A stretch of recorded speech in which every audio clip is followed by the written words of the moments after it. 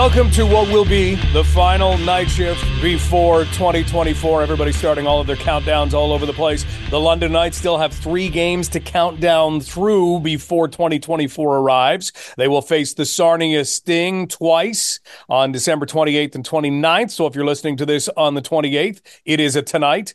And if you're listening to this on the 29th, well, it's still a tonight. It's the Battle of the 402. And then they've got a New Year's Eve day afternoon game against the Flint Firebirds. All the while paying attention to what is happening at the World Junior Hockey Championship, where we've got 3 London Knights and perhaps a future London Knight in Daniil Ustinkov of Switzerland. And certainly paying attention to the top prospects game in the Greater Ontario Junior Hockey League. We'll recap what happened in actually 2 games, because it becomes a 2-game affair. They put in that many players, and there were some London Knights and some area players who had some dynamite performances. So we'll recap that. We'll talk Team Canada. But first, Kyle, let's lead off with the Battle of the 402, parts 3 and 4. Here we go. Oh, these are always exciting games, regardless of where the teams are in the standings, Mike. And, we got to look back, because the first game, Sarnia was able to take it back on the 14th of October, 5-3. It was actually a really big game. It was Denver Barkey's first career hat trick. The Knights were up early going into the second period. The Sting then scored 3 consecutive goals. London made it close, but then Cooper Way was able to find a way to score with under 5 minutes to go to seal that one. Knights looking for a little bit of a bounce back here. But, going off of game 2, they actually took that one because that was the teddy bear toss game. Jared Woolley scoring his first OHL goal, and it winds up being a big one in a 4-1 victory by the London Knights. Jacob Julian, he was just staying hot at that point. He's still hot. We'll talk about him in a few minutes, but he had a goal and 2 assists in that game. The Sarnia Sting, give them credit, Kyle, because they lost 5 of their top 6 defensemen from last year coming into this season, lost a lot of big-time performers that they had either acquired or had grown up in their organization, all the way to the Western Conference Championship last year against the London Knights. And they came out to start this year, and they did what they said they were going to do. They were going to be a team that was hard to play against, and they were. And they picked up a lot of victories. Hard to sustain over a long period of time when you've got young players and when the level starts to rise. And it really does, and it'll rise again as all of the teams come back from the holiday break. And so it's tough to keep that going with a young unit. But the Sting have still had some pretty impressive moments. They're missing their head coach, Alan Letang, who's with Team Canada at the World Juniors, and he's an outstanding coach. So that's maybe the biggest loss that the Sting have going into this pair of games against the London Knights. Roman Kuchenberg did not make the Slovakia team. He was close, but he was a very late cut of theirs right before they declared their final roster on the weekend. And so there's a chance that he participates in these 2 games. And he's a guy that can be tough to deal with. He's somebody that they brought in knowing we're going to need some scoring pop. And with European-born players, a lot of times they'll take a half season before they really start to show what they can do. I think Roman Kuchenberg has a chance to have a big second half for the Sarnia Sting. So he's somebody to certainly pay attention to. Ryan Brown on the Sarnia Sting is another player who was a high draft pick of theirs, who will have a lot of success in this league. And Landon Sim and Lane Sim get to go head-to-head all over again. We've seen it once, and this is going to be a neat rivalry all the way through this particular, I guess, Battle of 402 series the rest of the way. Well, they're very soft-spoken about it, but that little extra rivalry comes out to play when those two play each other. I've talked to Landon about it before too, asking him what it's like to play his little brother, and he has a smirk and he tries to make it all about the team and about the game, but that there's a little extra motivation when they go up against each other. I mean, they've been going up against each other since they were kids, and that has just continued on throughout their hockey careers now into the OHL as well. And, Mike, you were talking a little bit earlier about the coaching staff and that maybe being the biggest deficit from the Sarnia Sting. The Knights know a lot about that, with Dale Hunter at times being the head coach of Team Canada. Bob Martin has headed off to the World Juniors for 9 consecutive seasons prior to this one. So the Knights have an understanding, and they've found a way to kind of battle through. So I'm very intrigued to see how Sarnia does without that element with them. Well, let's recap where the Knights are, because it is really interesting to think about where they are, because you take at one point 4 of their top 5 scorers out of the lineup. And that happened for a couple of games while the selection camps were going on. Now the Knights are without three of their top scorers, a guy who has 20 goals in Kasper Halttunen, Easton Cowan, Oliver Bonk. They are big time minute munchers in games. They're out there in every single situation. And now we look back at the way that things ended before the holiday break. If you were going to pick anything for the Knights, it certainly wouldn't be a 3-game winning streak. And they nearly ended up with maybe an overtime or a shootout, at least, in Sault Ste. Marie. So the only loss they've had with all of these players away was a really tight one on the road against a very good, very hot Greyhounds team. And we've got to really think back and remember what was going on before the holiday break. Jacob Julien, 6 goals, 8 assists for 14 points in his last 7 games. We can talk about what was going on among defensemen like Isaiah George and Sam Dickinson and Jackson Edward, who all seem to elevate their games. But we've really got to focus in once again, Kyle, on the player of the week going into the holiday break. Ruslan Gazizov, 11 points. That is one of the highest point totals that any player of the week has had in years. 3 goals and 8 assists for 11 points in 3 games. He's got 14 in his last 5. We had talked about it on one of our previous podcasts. Dylan Hunter had pointed out that one of the things that has helped Ruslan Gazizov is his skating, and not that he was ever troubled by any kind of skating. He's always been a good skater, but he's been working on power skating and just little quickness elements in the way he's turning and pivoting. And that in itself is allowing that brain of his to really register plays even more quickly. And things are kind of falling into place for Ruslan Gazizov. This was someone who came into the OHL very highly touted. And again, like we mentioned, sometimes it will take a little while before you really realize the kind of player that you can be. Wow, if this is the player that Ruslan Gazizov can be, step back, because if he keeps up not this pace, this is a torrid pace, but if he produces in the way he's been producing, you look at secondary scoring, this is massive for the Knights. Well, it really is. And this was all about opportunity, right? We talked about this with players leaving the lineup. Certain guys were going to have to step up and fill the voids of Easton Cowan and Kasper Halttunen, and that 20 goals from one guy. You know, where's it going to come from? Where's it going to go? Well, we've seen it from players like Jacob Julien and players like Ruslan Gazizov, who has been a facilitator of the puck. There was a 2-game stretch. He had 9 points over a 2-game span, and I believe that in each game, I think he had 7 assists in those 2 games. So he's finding a way to distribute the puck. He's making players around him better as well, while also elevating his game. We've seen his skating on full display as well, especially, you know, going back to the Knights' last game before the break, that overtime winner where it's the end of overtime and he explodes with speed, makes a move and makes an immediate shot right away. It's been a lot of fun to watch, but it's all about seizing opportunity. And I feel like Dale Hunter knew exactly that. Yeah, we'll have some guys missing, but we have some really skilled players on this roster that can fill the void and produce like top end players. We've seen it so far. What I'm excited about, Mike, is for when all these players from the World Juniors come back and how everybody continues to grow, because now these guys have had a taste of that scoring touch of being the lead dogs. And I'm wondering if maybe they kind of assert themselves a little bit more, even with that firepower back. It's going to be very fun to watch. And sometimes it'll take a few games for all of that to iron out. But yeah, if that irons out in the way that it could, this is a really positive thing for the Knights. And it's what you hope for during something like the World Juniors. It's crazy to think about, but it does provide other opportunities. And the fact that the Knights have been able to go and pick up 3 wins against teams that made it tough on them, but convincing wins. They beat Owen Sound 8-2. And so that's something that that bodes well for them. Now, we're also looking toward the trade deadline. And could this be one of the weirdest trade deadlines ever? Right now, it's shaping up that way in that there are so many teams who, Kyle, may believe that they have a shot at going for it, maybe doing what the Knights did last year, maybe doing what the Peterborough Petes did last year. The Petes did add some players, but the Knights, who added a couple of players throughout the season, didn't make a whole bunch of moves. And you wonder whether maybe there are a lot of teams watching and saying, yeah, We may not need to do a lot, little tweaks. Normally, there are bigger moves made by now. We just haven't seen any. Could mean that there's going to be a sprint to January the 9th and 10th, and that we see a whole pile of moves then. And sometimes it takes that first domino. But could this be the year that everyone stands pat? I doubt it, but it's still in the cards.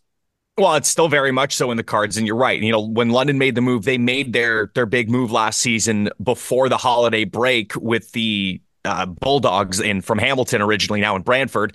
And that move was made knowing that a player in Ryan Winterton hadn't played a game all year. So when that trade was made, the expectation was after the break, he was going to come back and play his first games with London. And I just wonder, Mike, if this is a year where there was so much change, where there was so much disruption in, you know, a lot of players leaving, like we were talking about with Sarnia. Sarnia had 5 of their top 6 defensemen no longer on their team. And I feel like a lot of teams felt that way.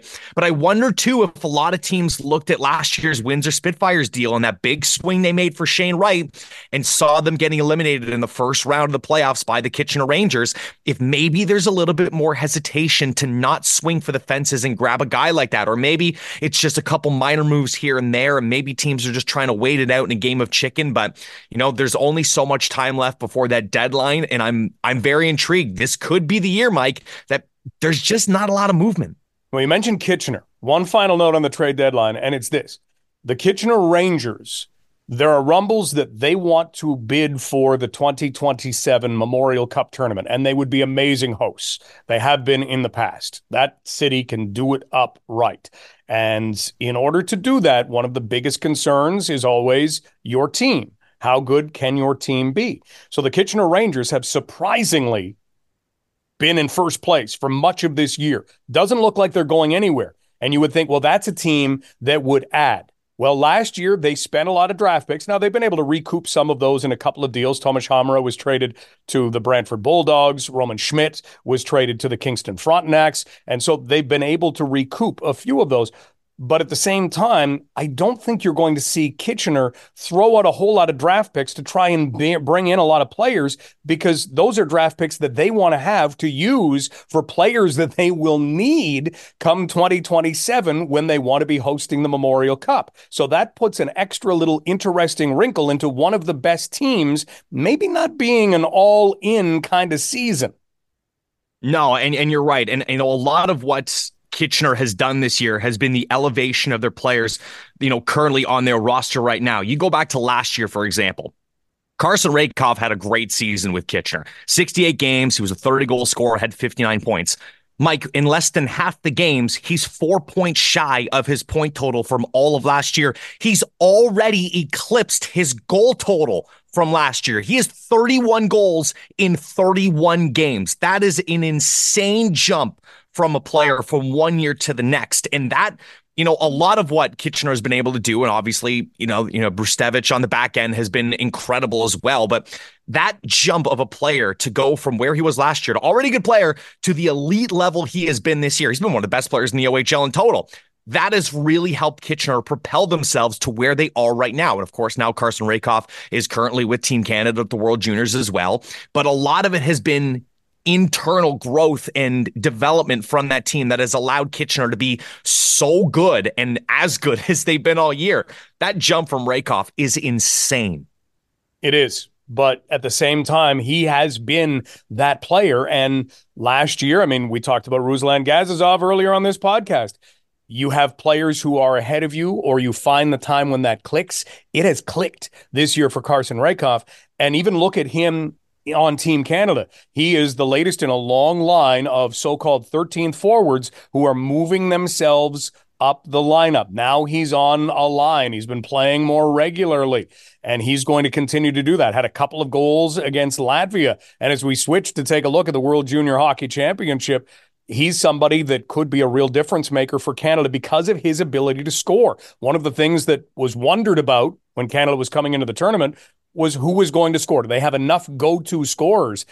Kyle, from what we've seen early on, they've got 15 goals in 2 games. Now, they have played one of those games against Latvia, but still, Latvia usually keeps things really close. It's not surprising to see a 2-1, 3-2 game against Latvia.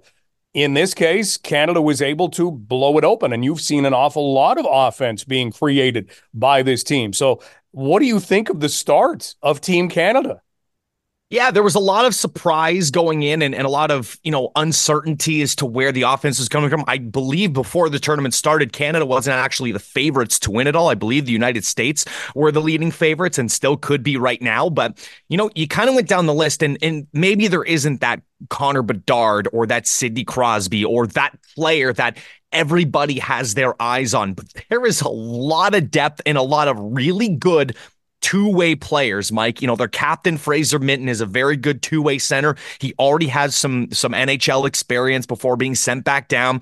Easton Cowan stood up with the Leafs for a little bit as well. But you go down, Brandon Yeager is playing on their third and fourth line as a depth player. He can absolutely shoot the puck, and he has got a nonstop motor to him as well.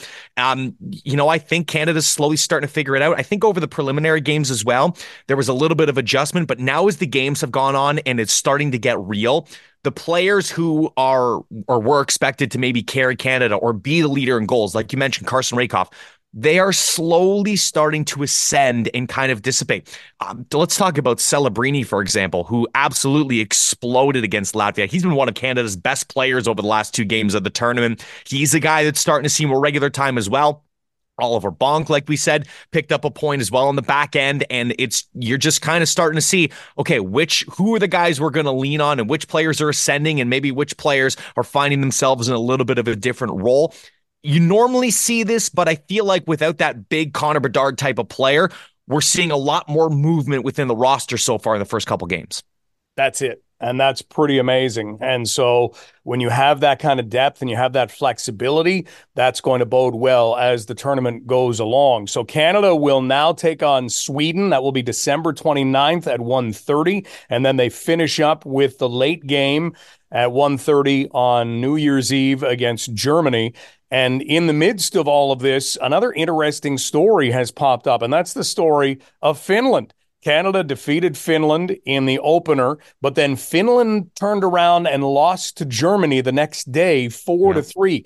Kasper Halttunen of the London Knights had a goal in that game, but that was a game where a goaltender made a big difference for Germany. It happens, whether it's Germany, whether it's Latvia, whether it's, who knows, Norway can have this happen. Austria, when they're in the tournament, can have this happen. A goaltender can do something. Kazakhstan has had it before. So that's what you need. You need a goaltender to steal a game. And there was a little theft. And now Finland needs a win. They need to either beat Latvia, which is possible, but if you stumble against Latvia, if all of a sudden you get that great goaltender game against the Latvians, you're down to you must beat Sweden in order to avoid relegation. So things have been very interesting. The United States, another very interesting team in that they didn't seem overly comfortable, had trouble putting the puck in the net, which should not be their problem. They have so many top-notch forwards, first-round NHL picks. They have an entire line who is together when they play in the NCAA, who is together on their team. And so they've got familiarity. They've got so many things going for them. I think we'll still see the United States continue to get better and better as the tournament goes along. That was a little bit of a shocker off the start, too. Well, Mike, that's exactly it. It's there's so much expectation. I feel like this has been one of the higher expected teams from the United States at the World Juniors in some time. And maybe there's a little added pressure where we got to be pumping teams 8-1, 9-2, you name it. And I just feel like they're trying maybe a little too hard to be perfect. And other teams are going, listen, we're just going to try and make life difficult on them. And so far, that's been the case. And again, United States has found ways to pull away still. But, I think over time, they're going to start figuring it out. And Mike, I just want to quickly go back here. And you talked about Germany finding a way to upset Finland. And I saw a lot of this being posted, on Twitter and on socials. And the importance of having star players in the NHL or across the world grow the game of hockey. And I feel like Germany's had, NHL players before. I'm looking here and there's Marco Sturm, for example, and Olaf Kolzig and Christian Ehrhoff. But I think with superstar players like Leon Draisaitl, Tim Stützle, and Mort Seider. I feel like now there is a new wave of German talent coming through. And yes, it was an upset over Finland, but it's good for the game of hockey to have more competitive teams and not be able to just walk over teams like Germany or Kazakhstan or Latvia, for example. I think this is great for hockey as a whole, but specifically for the World Junior Hockey Championship, which is usually a 4, maybe 5 team race. Now, if there's a little bit more expansion on it, I think this could go so far for this tournament, and good on Germany to find a way to get that win against Finland. I know it came at the expense of Kasper Haltinen in Finland, but I think it's great for the game. I think it's great, and I feel like it's because of the charge of the star power currently in the NHL that are German-born. And Germany's done a good job thinking about, okay, how do we grow players? And they've made some changes to the way that they do things in development and the number of players who are permitted on rosters. And so they've been playing around with stuff. In other words, they're thinking, okay, how do we get better as a country? And I think you're naming it off. Lucas Reichel, JJ Peterka, who at one point was an import draft pick by the London Knights. Moritz Seider, we're seeing this, and hopefully we continue to see this. Tim Stützle, like you said. So you've got a lot of talent that is coming, and this is what you want. Slovakia, same way. You look at Slovakia's roster, their forwards are outstanding. This is a team that we haven't really seen play an awful lot of games yet. But if you want to wake up early on New Year's Eve, you probably don't. But if you do, there's a 6 a.m. game between Slovakia and the United States that has the makings of one of the best games at the tournament. We'll have to see. So Slovakia has been really good in the way that they have grown their programs. And you especially need this in the absence of Russia, because it was pretty easy to look at this tournament and say, ugh, there's a lot of games that could really be snoozers by the end of the second period. They could be 8 goals different. But it hasn't been that way as of yet. We've seen the odd one, Canada's win over Latvia. We'll see some more. But without Russia, you need some of these performances from a Slovakia, from a Germany, and we're getting it. And the fans have been great in Sweden. And so things have started off very well at the World Junior Hockey Championship. Want to give a very quick shout out to Doug Stacey, Knights athletic trainer for many years, also the athletic trainer with the Western Mustangs right now, and he is currently at the Spengler Cup with Team Canada, where Joe Thornton is the general manager and Bruce Boudreau is the head coach. Canada won their first game, beating Frölunda 4-0. Not an easy thing to do because you're a team essentially being put together of Canadian players, largely playing in Europe, and you're taking on a team that's together day in and day out, and Canada won 4-0. So pretty impressive start for Canada at the Spengler Cup. We'll see where that goes for them, but you can pay attention to that because it will continue to be covered on into the weekend. And then we can certainly look at the future of the London Knights before we close out the podcast, Kyle, because this week the Greater Ontario Junior Hockey League had their top prospects games. They were played at the North Dumfries Community Complex in Ayr, and you had 4 different teams, and you had some future London Knights. You have some Londoners and area players who did very well. In fact, Ethan Weir, who's a second-round pick of the Kingston Frontenacs, he's playing this year with the St. Mary's Lincolns. He's only 16. He played for Danny Sevret's London Junior Knights team in 2022-2023 and was one of the top players on that team. He had a hat trick in the top prospects game, including the game winner in the one that he played in, a 7-6 victory by his team Pesaro over Team Prang. But PJ Fagan, who was a third-round pick of the London Knights, had 3 assists in that game. And PJ Fagan has been having a dynamite year for the Nationals. We've talked about his physicality, his ability to produce offense. So outstanding start for PJ Fagan this year in the GOJHL. And then you look at some of the other performances. Brendan Gerber had an assist. He's a 6th-round pick for the Knights. He's playing this year with the Elmira Sugar Kings. Blake Aerosmith played for Team Prang. And Noah Jenkin had a pair of assists in the game that he played in as Team Williams beat Team Shepley And on that Team Williams side, you had Alexei Medvedev, Knight's second-round pick, and a goaltender who stopped 14 of 15 shots. So pretty good. And then wanted to mention a couple of other London Nationals. Talon Palmer had a goal in the game that he was in. And Quinn McNamara, who has had a good year. He is from Arva and had an assist in the game. He also plays for the Nationals. Fun stuff there. And yeah, I want a couple things. One, PJ Fagan, he's been around the London Knights complex during a couple of the games before the holiday break, and just he is an absolute delight to be around. He is a great individual. He's a great human being, and I love getting a chance to talk to him. He's always joking. He's always cheering on the team. And then when he's had his very limited ice with the London Knights, he's looked very good, and good for him to have a good season this year. I'm very excited for PJ Fagan coming into the Knights system. And, Alexei Medvedev, another guy, the Knights spent a pretty high draft capital on a player and goaltender, and Alexei Medvedev, it kind of shows their interest in bringing a player like that on. And I expect him to be fighting for a spot next year with the London Knights. Potentially, we'll see how it goes, and we'll see where his growth and development is as well. But it's very promising to see him stop 14 of 15 in that game.